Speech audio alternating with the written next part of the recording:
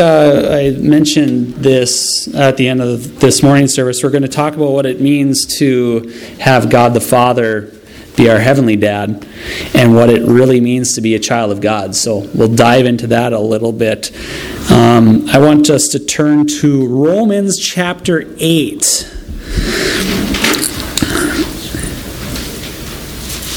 And I want to preface this that so often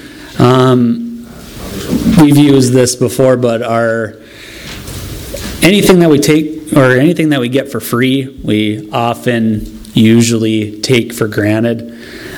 We don't treat it as something that is as valuable. But really, in reality, our salvation, which is a free gift to us, is the most important thing in our lives, our relationship with our Lord and Savior Jesus Christ. That is the most important thing that we can possess. So I want to talk about how it influences our life being a child of God. Let's open in a word of prayer first. Heavenly Father, as we come to you right now, I just pray that we would have open hearts to hear your word, that it would transform our lives even further, help us to gain a better grasp of who you are, what you've done for us, and the sacrifices that you've made so that we can be children of you. I just pray that we could and apply it to our lives as well too, Lord. In Jesus' name, amen. So Romans 8, verse 14, I'll start reading in. It says, "For as many as are led by the Spirit of God, these are sons of God. For you did not receive the spirit of bondage again to fear, but you received the spirit of adoption, by whom we cry out, Abba, Father. The Spirit himself bears witness with our spirit that we are children of God. And if children, then heirs, heirs of God and joint heirs with Christ, if indeed we suffer with him, that we may also be glorified together." So verse 14, it opens it up by telling us that if you are a child of God, a son of God, or a daughter of God, that you have the Holy Spirit living within you. And that's a pretty cool gift. That's an amazing gift. To have God himself living inside of you is not something we should be taking for granted. And then in verse 15, it compares and contrasts having a spirit or a relationship based on fear versus a relationship that is intimate and loving. It says in verse 15 again, "For you did not receive the spirit of bondage again to fear, but you received the spirit of adoption, by whom we cry out, Abba, Father." So God doesn't want our relationship with him to be based on fear. Yes, there is that reverential fear and respect that we have of God. That's similar between a relationship we have between our parents here on earth. But there are tons of verses in the Bible about having a fear of God. I think of Proverbs 1:7. The fear of the Lord is the beginning of knowledge, but fools despise wisdom and instruction. All sorts of verses having that healthy fear of God. But he doesn't want to have our relationship be literally being scared of him and what he could do if we mess up or err. His relationship is more based on his love for us. And I think of verse 15 says, the spirit of bondage, again to fear. A relationship based on fear is kind of one that you would see between a master and a slave, where there is that fear there where the slave had better obey the master for fear of what could happen if he doesn't follow instruction. So this is kind of a relationship of bondage. And we have that same relationship when it comes to our relationship in sin as well too. If we want to, let's go back actually, and we'll go to Romans chapter 6. Romans chapter 6 verse 6 says that our old man was crucified with him, that the body of sin might be done away with, that we should no longer be slaves to sin. And then it goes on to say in verse 11, likewise you also reckon yourselves to be dead indeed to sin, but alive to God in Christ Jesus our Lord. So Jesus sets us free from that bondage of sin. He sets us free from that relationship of fear that we have with our sin. And he wants us to live like we are alive with Jesus Christ our Lord. And then we have the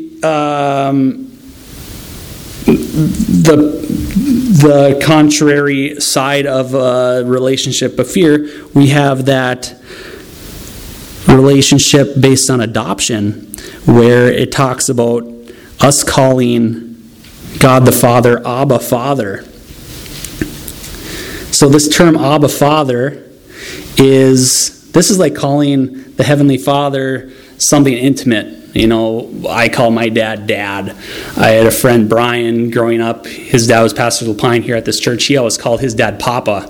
I always thought that was a little different because none of my friends called their dad Papa. But it was a term of intimacy, of endearment, of love. Not in America very often, but in other cultures maybe, we don't really hear the term father used as a name of endearment. Usually when I think of the term father, I think of Star Wars, where Luke Skywalker is battling Darth Vader, epic lightsaber battle, epic for the 70s, was it the 70s? Well, Darth Vader cuts Luke Skywalker's arm off and then proceeds to tell him, Luke, I am your father. Not like Arnold Schwarzenegger, like James Earl Jones. That was the voice. But that wasn't really a relationship based on love and intimacy. It was kind of more of a relationship based on fear, I think. The relationship we have with God is not like that relationship based on fear. It's that relationship that is intimate, where we can call him Abba Father.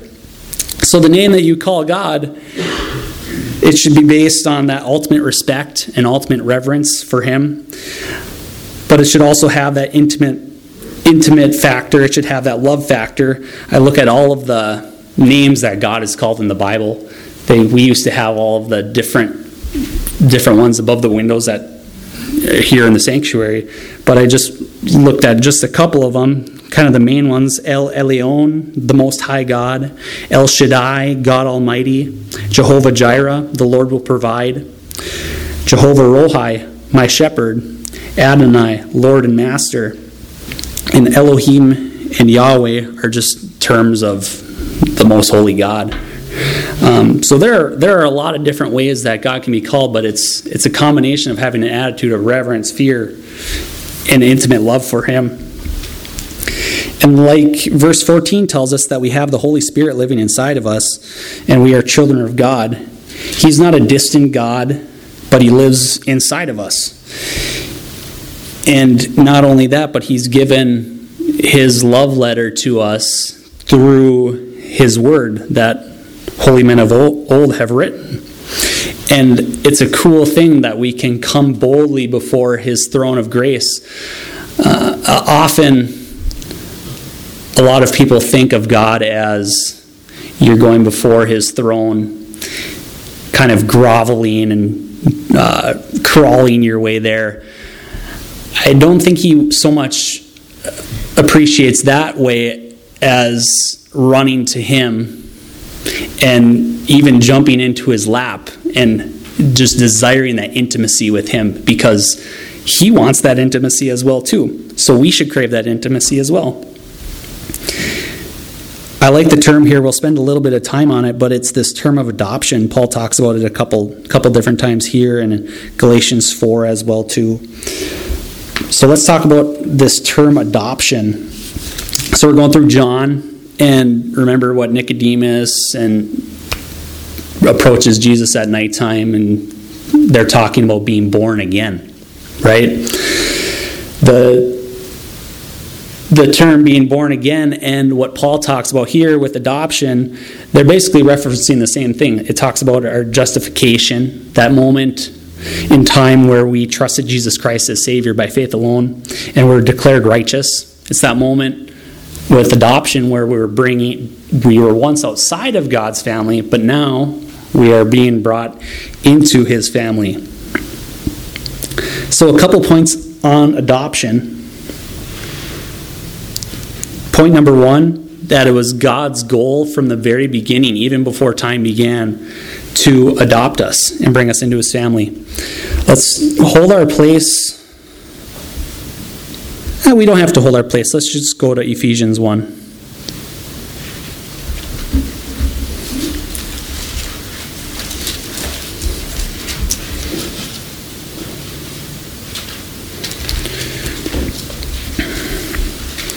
Ephesians 1, starting in verse 4, says, "Just as he chose us in him before the foundation of the world, that we should be holy and without blame before him in love, having predestined us to adoption as sons by Jesus Christ to himself, according to the good pleasure of his will." So it was his plan from the very beginning to adopt us. Remember this morning that there's no better feeling in the world than being wanted by somebody. God didn't adopt us because he felt bad for us, because he felt compelled to save us, but he simply saved us and adopted us because he wanted to. That phrase at the end of verse 5 that says, according to the good pleasure of his will, that basically says, I want to adopt you.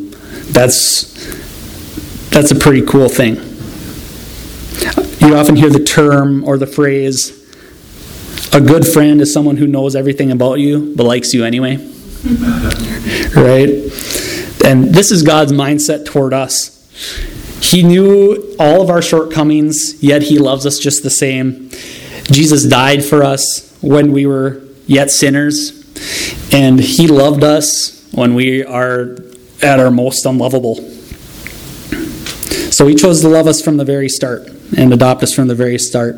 Adoption is also a permanent thing. We need to know that God will never unadopt us. There never says anything about an unadoption in the Bible. We are sealed by the Holy Spirit. Look at same chapter, Ephesians 1, verse 13. It says, "In him you also trusted after you heard the word of truth, the gospel of your salvation, in whom also, having believed, you were sealed with the Holy Spirit of promise, who is the guarantee of our inheritance until the redemption of the purchased possession, to the praise of his glory." So remember this seal, like when we went through Ephesians, Pastor talked about this guarantee being like an earnest, where it's a down, like when you buy a house, there's this earnest money that you put down on the house, a down payment. It's also in reference to a seal, where whether it's a king or someone high up in government would put their seal on an official letter or a contract. And that seal was never to be broken.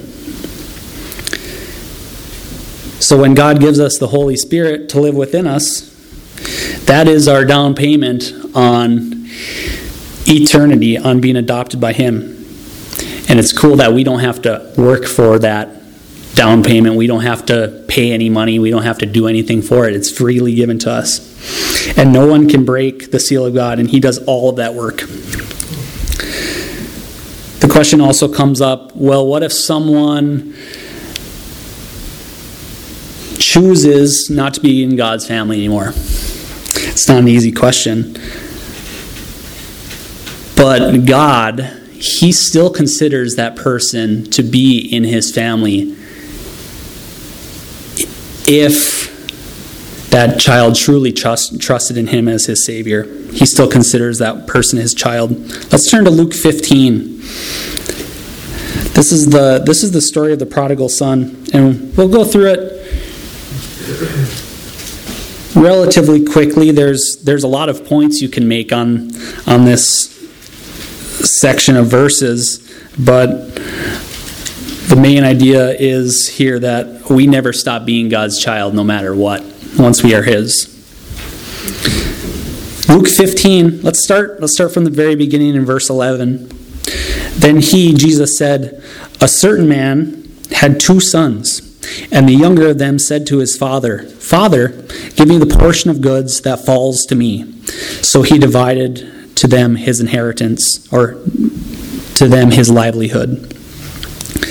So we see that the son, the younger of the 2 sons, is asking for his inheritance early. And this was an unthinkable thing, not only for the oldest son to do, but the youngest. So we see that the son has little, if no, respect for his father. And verse 13 continues, "And not many days after, the younger son gathered all together, journeyed to a far country, and there wasted his possessions with prodigal living." So we see here that the son, he basically only cared about himself, a very selfish thing to do. Verse 14 continues, it says, "But when he had spent all, there arose a severe famine in that land, and he began to be in want. Then he went and joined himself to a citizen of that country, and he sent him into his fields to feed swine. And he would gladly have filled his stomach with the pods that the swine ate, and no one gave him anything." So we see here, even today, we would probably not go into the pigsty. We went to the state fair this past year, and we saw the pigs. And pigs have got out. I think all animals kind of have this smell to them. All farm animals kind of stink, but pigs, I think, have to be the worst. They are terrible, and we eat them, and we think they taste great, right? Bacon.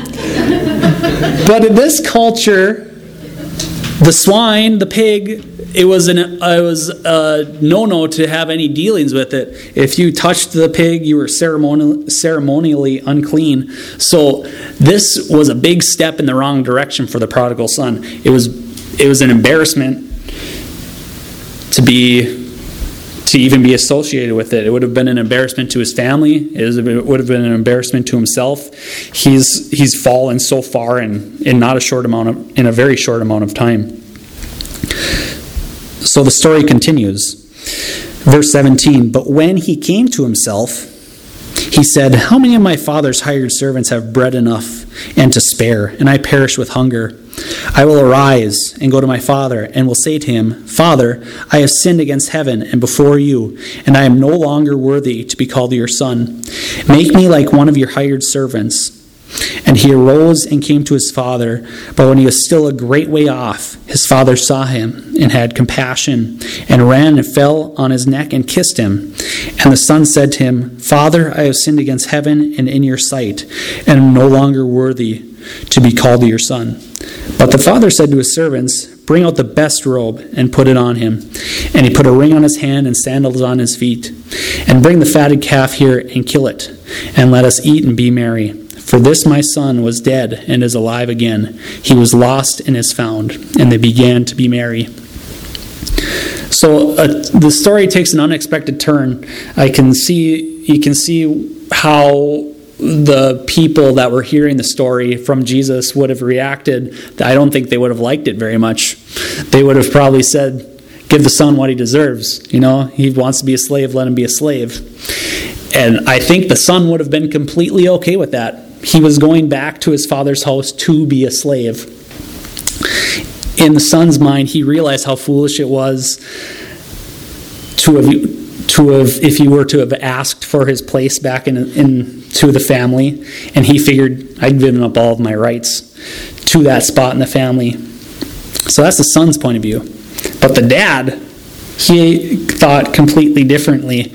He thought, this is my son. Once a son, always a son. And you see that based on how he reacted when he returned. How he wasn't disappointed or angry that his son returned, but he was caring and compassionate toward him. I love verse 24. Let's read it again. It says, "For this my son was dead and is alive again. He was lost and is found." The Father never said, "This was my son and is now my son again." That relationship never ended. The fellowship ended for a time, but that relationship was never gone.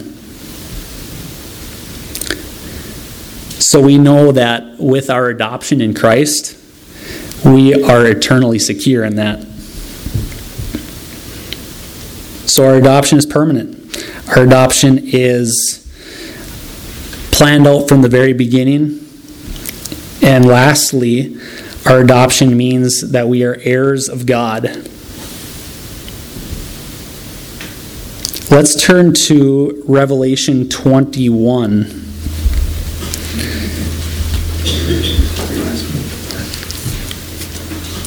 So Revelation 21, I will read to you guys Romans 8:17, which we read at the start. It kind of has an order of events there with where we are children of God, and if we are children, then heirs of God, and joint heirs with Christ, if indeed we suffer with him, that we may also be glorified together. So being an heir of God, what do people receive if they are heirs of a parent? Inheritance. You receive something if your father or the person ahead of you had anything to give or to hand down to you. And as an heir of God the Father, he has much to give us. We know all of these different promises that we see in the Bible. But our inheritance, the ultimate thing is that our glorification is the culmination of our inheritance. Ultimately, our inheritance is in heaven. And that is our inheritance. It says in Romans 21, let's start in verse 4. It says, "And God will wipe away every tear from their eyes. There shall be no more death, nor sorrow, nor crying.